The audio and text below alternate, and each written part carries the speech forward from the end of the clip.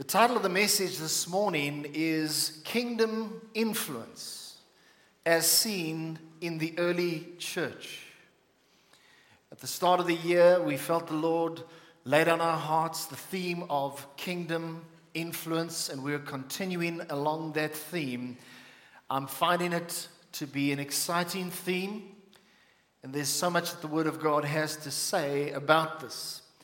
And talking about how that kingdom influence is seen in the early church. I believe that there is a great deal that we can learn from the early church. There was a vibrancy, there was a power, there was an effect, there was an influence. These guys had gotten a hold of God and were going for it in terms of what God had called them to do. And there's so much that we can learn from them. They were tremendously effective at impacting their world and at spreading the gospel of Jesus Christ. I believe today's church needs to rediscover some of those secrets that the early church walked in order for us to become more effective in the world today. Would you agree with that? Let's have a look at Acts 1, verse 3 to 9. And here Jesus is speaking to his apostles. This is just after his resurrection.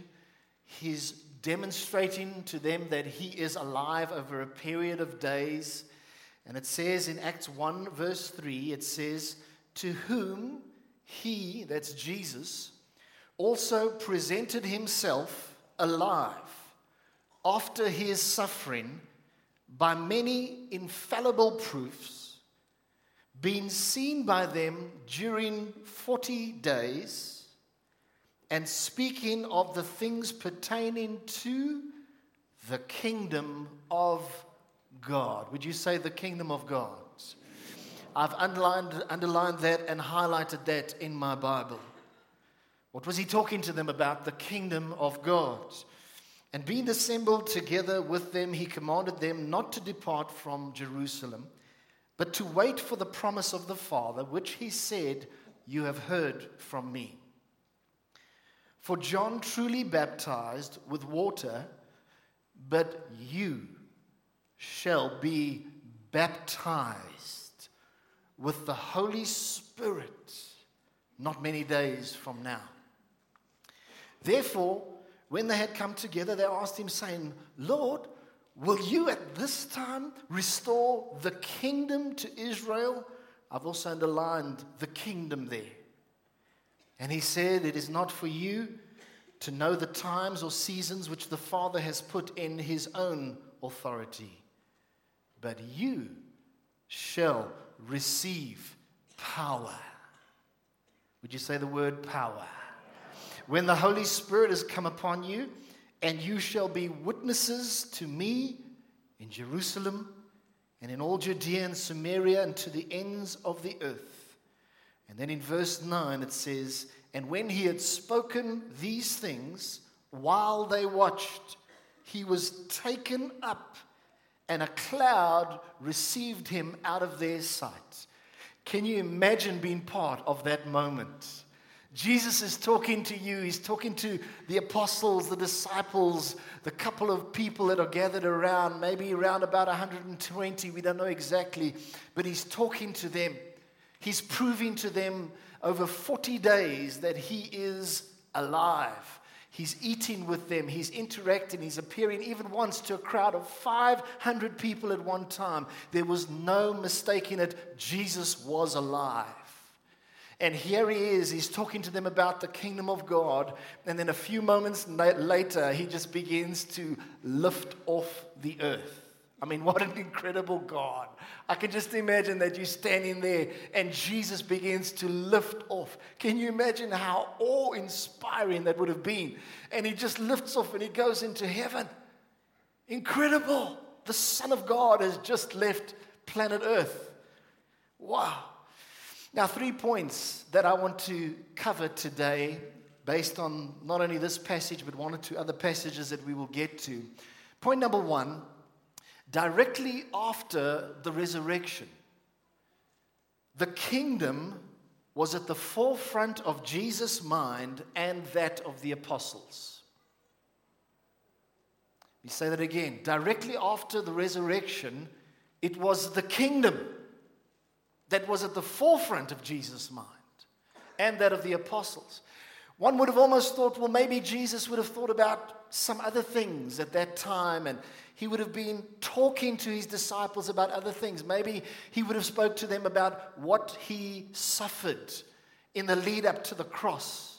You would have quite easily understood if he had been speaking about that. Or maybe what would have been on his mind and on his lips would have been what was happening when his body was in the grave, because although his body was in the grave, Jesus was still at work during that time.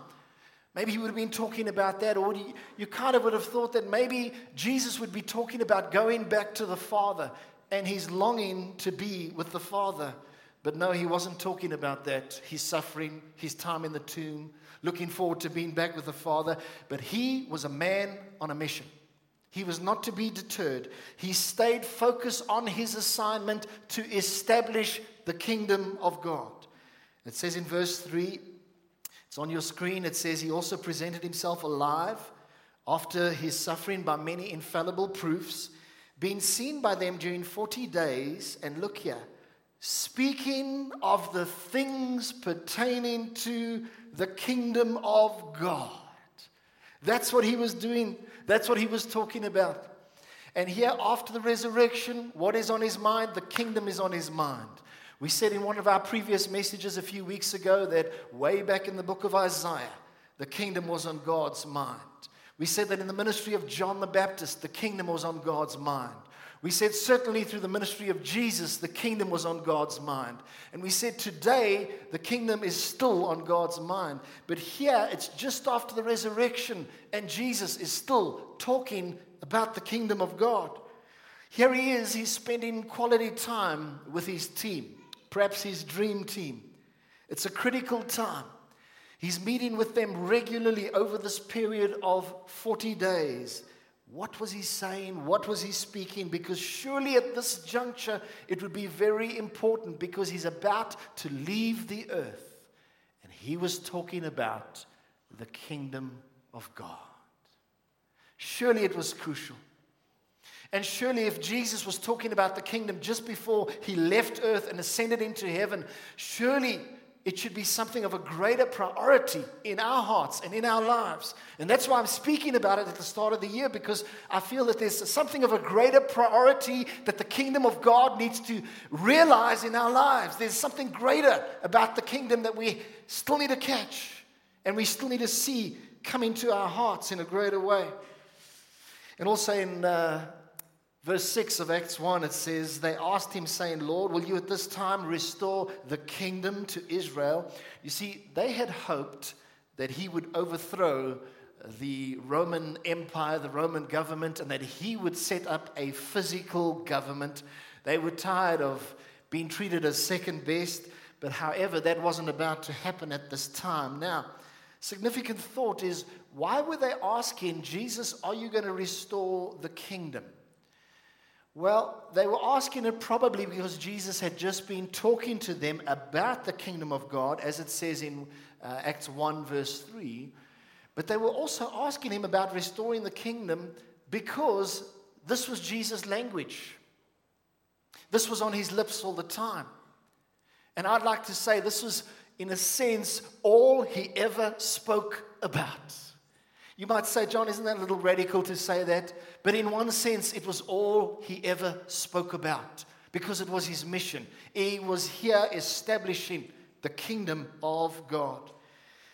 It was the kingdom language that he talked about, and I believe it should be our language. I believe it should be our emphasis.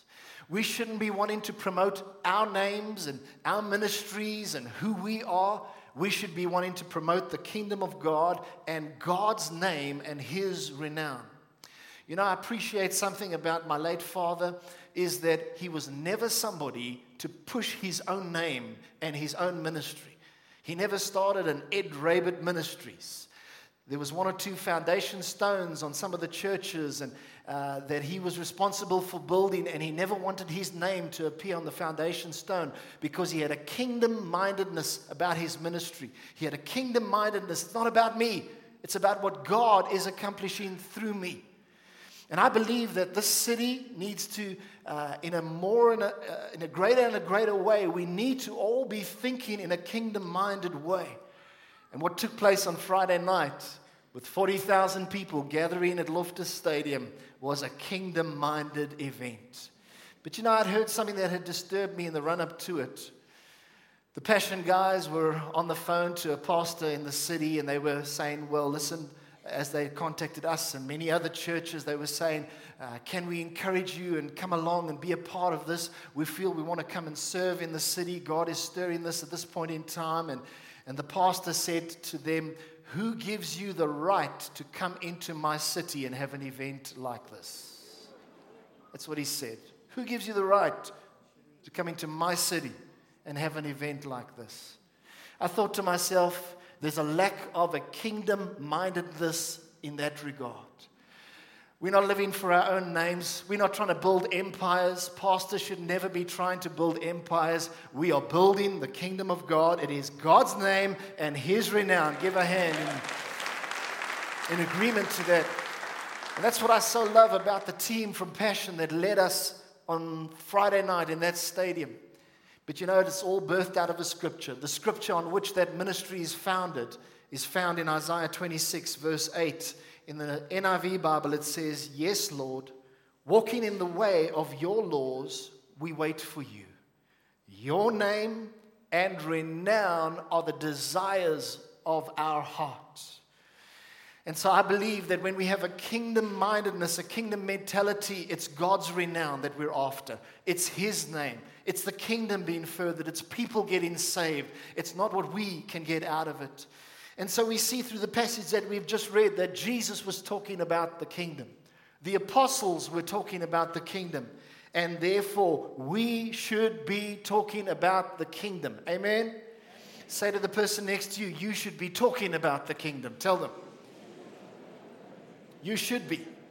Now, point number 2 of 3 points I'm sharing with you today. Number 2, the power of the Holy Spirit is the single biggest enabler to seeing kingdom influence.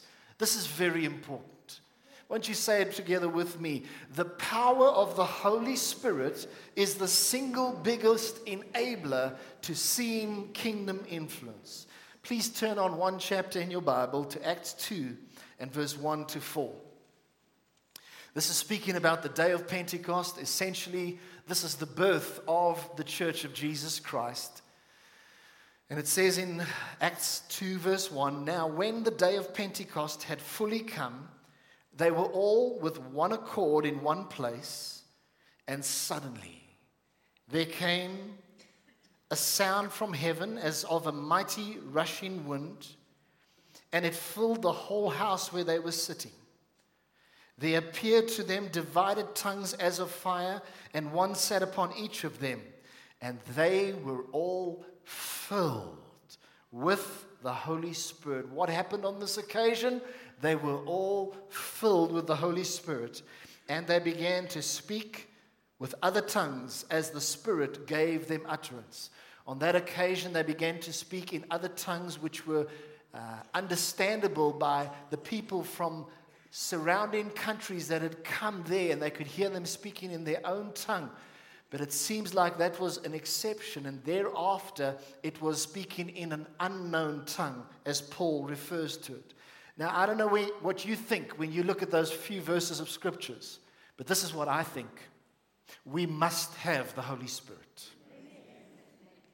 Sadly, many believers don't agree with that. But I want to say to you loud and clear, we must have the Holy Spirit. I want to tell you there's a massive difference between a believer and a Spirit-filled believer. Now, these apostles that had been walking with Jesus, they were believers in Jesus. But they knew nothing of the baptism of the Holy Spirit. They knew nothing of it.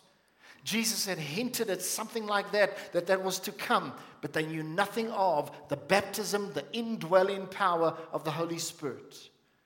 But they were believers. And so when I read this passage of Scripture, I think to myself, we must have the Holy Spirit.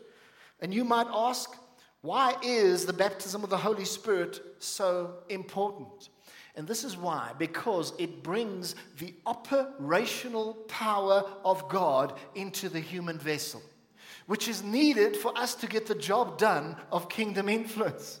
Let me say that again. It brings the operational power of God into us as human vessels. Because if you haven't already realized it, we cannot get the job done on our own. We can't influence the world. We can't take over the world in our own strength. But we have to have the operational power of the Spirit of God. The Holy Spirit is the muscle of God. When He comes into a believer, He empowers the believer. Now think about this. If the baptism of the Holy Spirit was not really important, Jesus would have never sent the Spirit of God, as it says in Scripture, under the authority of Jesus. Think about that. Some people underplay the importance of the Spirit of God, and they don't realize how crucial it is. Because if it wasn't important, the Holy Spirit would have never been sent.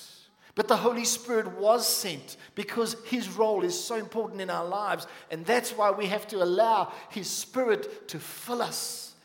Firstly, by an initial baptism of the Holy Spirit, but then after that, by an ongoing being filled with the Spirit. Not being drunk on wine wherein is excess, but being filled with the Spirit. In Acts 1 verse 8 it says, "But you shall receive" what? Power. "When the Holy Spirit has come upon you, and you shall be witnesses to me in Jerusalem and in all Judea and Samaria and to the ends of the earth." In other words, when my influence comes upon you, you're going to begin to reach the world. That's the DNA of a Spirit-filled believer. You begin to reach the world. That might not be you individually, but we as believers in Christ who are Spirit-filled, we all together begin to reach the world. And so this is how it works.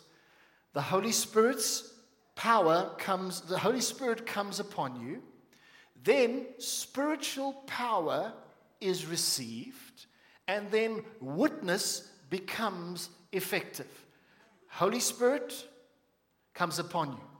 Spiritual power is received. Witness then becomes effective. That's why I say you have to have the baptism of the Holy Spirit. Let me tell you, my dad so passionately believed, and he was used by God for so many years in ministry. My dad so believed in the importance of the baptism of the Holy Spirit that he almost disregarded his materials prior to his baptism in the Spirit. My dad had built up lots of tape recordings and audio recordings, video recordings and notes and so on. And sometimes they would come to him and say, "Pastor Ed, we've got a lot of this, and where must it go, and how must it be stored?" And he didn't give too much regard for his material prior to the baptism of the Holy Spirit. Because he says, although it was the Word, it lacked the power of the Holy Spirit. Isn't that amazing? Don't worry too much about those tapes. Just put them back somewhere. Put them back in some box somewhere. This is the stuff. From when I got baptized in the Holy Spirit, there the power of God was flowing through me, and I began to preach in a different way. The Holy Spirit not only empowers us to be witnesses, but He also enables us to put to death the deeds of the flesh. He enables us to live a holy life. Do you realize that it is the Holy Spirit that can help you overcome a spirit of anger?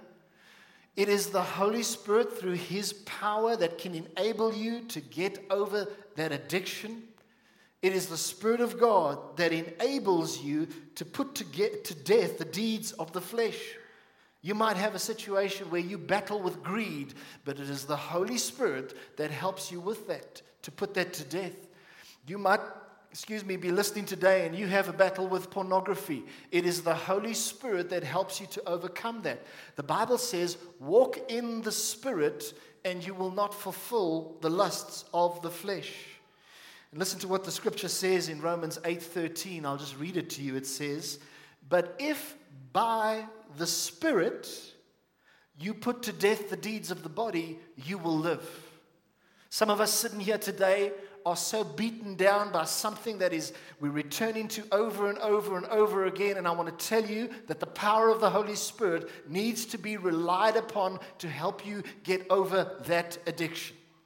He not only comes to help you to be a witness, but he helps you to overcome those deeds. But let me just tell this, you have to put to death those deeds, but it is by the power of the Holy Spirit. Can you say amen? Isn't that wonderful? Now back to witnessing, we can't be an effective witness on our own. We can't get the job done on our own, but when the Holy Spirit enters the scene, it can all be done. This church that we are reading about, the early church in Acts, because of the power of the Holy Spirit, on the day of Pentecost, 3,000 people were added to the church. And that's in Acts 2:41. Soon afterwards, a further 2,000 were added. That's in Acts 4, verse 4. So very quickly, the church grew to 5,000 strong. What do you call that? You call that kingdom influence. Amen? Kingdom influence. This is what we're talking about. This is what we've seen in the early church. All of a sudden, in a short space of time, 5,000 strong was this movement. Now, what's interesting as well is that the influence of the early church was so pervasive that they even began to get this, be accused of turning the world upside down. You know what? I wish the church in this nation and in this city got accused of that. May God bring that about, that we get accused, the church in this nation, of turning this nation upside down. And this is what it says in Acts 17, verse 2. It says, "They dragged some of the brethren to the rulers of the city, crying out, 'These who have turned the world upside down,'" would you say that with me? "Turned the world upside down, have come here too." Golly, they were actually in fear of the church. Another scripture in Acts 16:20 says, "And they brought them to the magistrates, saying that these men, being Jews, exceedingly trouble our city." All right, now they were causing a good kind of trouble. But do you see the influence of the church? They were turning the world upside down. They were exceedingly troubled in the city. And basically these guys, these magistrates and so on, were saying they're causing an uproar. They're threatening our religious protocol and establishment. But you know what? The power of God was right behind them. The Spirit had come upon them, and He was causing that influence to take place. But isn't that amazing? The same 120 that were huddled up in the upper room were now turning the world upside down. And I submit to you, the only thing that had changed was the power of the Holy Spirit. And that's why we cannot underplay the power of the Spirit in our lives. And that's why I pray that you would begin to get a greater longing in your heart for the power of the Holy Spirit. That's why it's so important when we gather here on Sundays that we are allowing the Spirit of God to work, to refresh and strengthen us and encourage us so we can be effective as we go out. The Spirit makes the difference. Point number 3. It's not a very long one. Don't be intimidated. These are the days to step out in Holy Spirit boldness. You know, there's a day that I had to step out in boldness and establish a church. Even although the powers that be said to me, "John, don't do it. You mustn't do this. You mustn't start this church." People were trying to put pressure on me saying, "You shouldn't do this." Can you believe that? What was I to do? Was I to obey God or was I to obey man? And I believe that God gave me Holy Spirit boldness to be able to do what me in the natural could not do. But by His boldness, by the power of the Holy Spirit, I was able to step out and to act on the instruction of the Lord. I was going to obey God, not man. And here in Acts 4, we see that Peter and John had also been threatened to silence. And they had said, stop speaking about Jesus. They had tried to put pressure on them. They say, you guys are causing a ruckus. Stop speaking about Jesus. But Peter and John said, no. We have to obey God. We can't just speak about the things that we have seen and heard. In other words, we will be a living testimony of Jesus. Acts 4:13 says, now when they saw the boldness of Peter and John and perceived that they were uneducated and untrained men, they marveled. And they realized that they had been with Jesus. You might say, John, I'm uneducated. I haven't got a tertiary education. I didn't even get my matric certificate. Well, you're in good company with Peter and John. They began to turn the world upside down, as uneducated as they were, but they had been with Jesus, they had a relationship with Jesus, and they were empowered by the Holy Spirit. And so today, stepping out in boldness might mean different things for different people here. For some, it might mean starting a foundation against human trafficking, writing an article against ancestral worship, organizing a prayer movement or a prayer march. For others, it might be something far more simple to step out in boldness, and at your point in your life, it might just be being willing to pray in front of somebody else, being willing to pray in your life group, being willing to come up and give a word at the ministry mic, being willing to cook a meal for somebody, being willing to serve in some way. For you, it might mean that your little step of boldness might be to begin to just raise your hands in church and worship. Maybe you've never done that. So boldness might mean different things for different folks today. But I want to tell you, God wants us to be bold for Him. The last verse is on your screen, Acts 4:31. It says, and when they had prayed, the place where they were assembled together was shaken, and they were all filled with the Holy Spirit, and they spoke the word of God with boldness. And I want to say to you, don't be intimidated into silence where you are, where you function in that boardroom that you're in that parents' association, in that business forum, that business chamber, that homeowners association, wherever you are. Don't be intimidated into silence. Take the example of the early church and be bold, be bold, be bold, because God wants to use you. He has empowered you, and you can be effective as a kingdom influence. Would you say aloud, amen? Amen. Let's pray together. Heavenly Father, we want to thank you that you have called us not to a life which is ordinary, but a life which is exceptional. And you have enabled us by your Spirit to be a kingdom influence. I pray for people under the sound of my voice that have not yet experienced the baptism of the Holy Spirit. I pray that you would begin to make them hungry, hungry, hungry, hungry, that they will not stop unless they get it. I pray for those that have already received the baptism of the Holy Spirit, that they would begin to be filled over and over again. And we just say, Lord, here we are. We make ourselves available to you for that power and that effectiveness to be your witnesses, to flow through us. Jesus, come live your life through us. And let a great influence be seen in this city. And I just sense the Lord says to me that there are nation changers right here, right now. There are people who are nation changers. There are people who are city changers. And I pray, Lord, that you would stir our hearts, that we would be those of kingdom influence. The Lord bless you and keep you, make his face to shine upon you and be gracious to you. The Lord lift up the light of his smile upon you and give you peace. In Jesus' name, amen. Let's give the Lord a hand.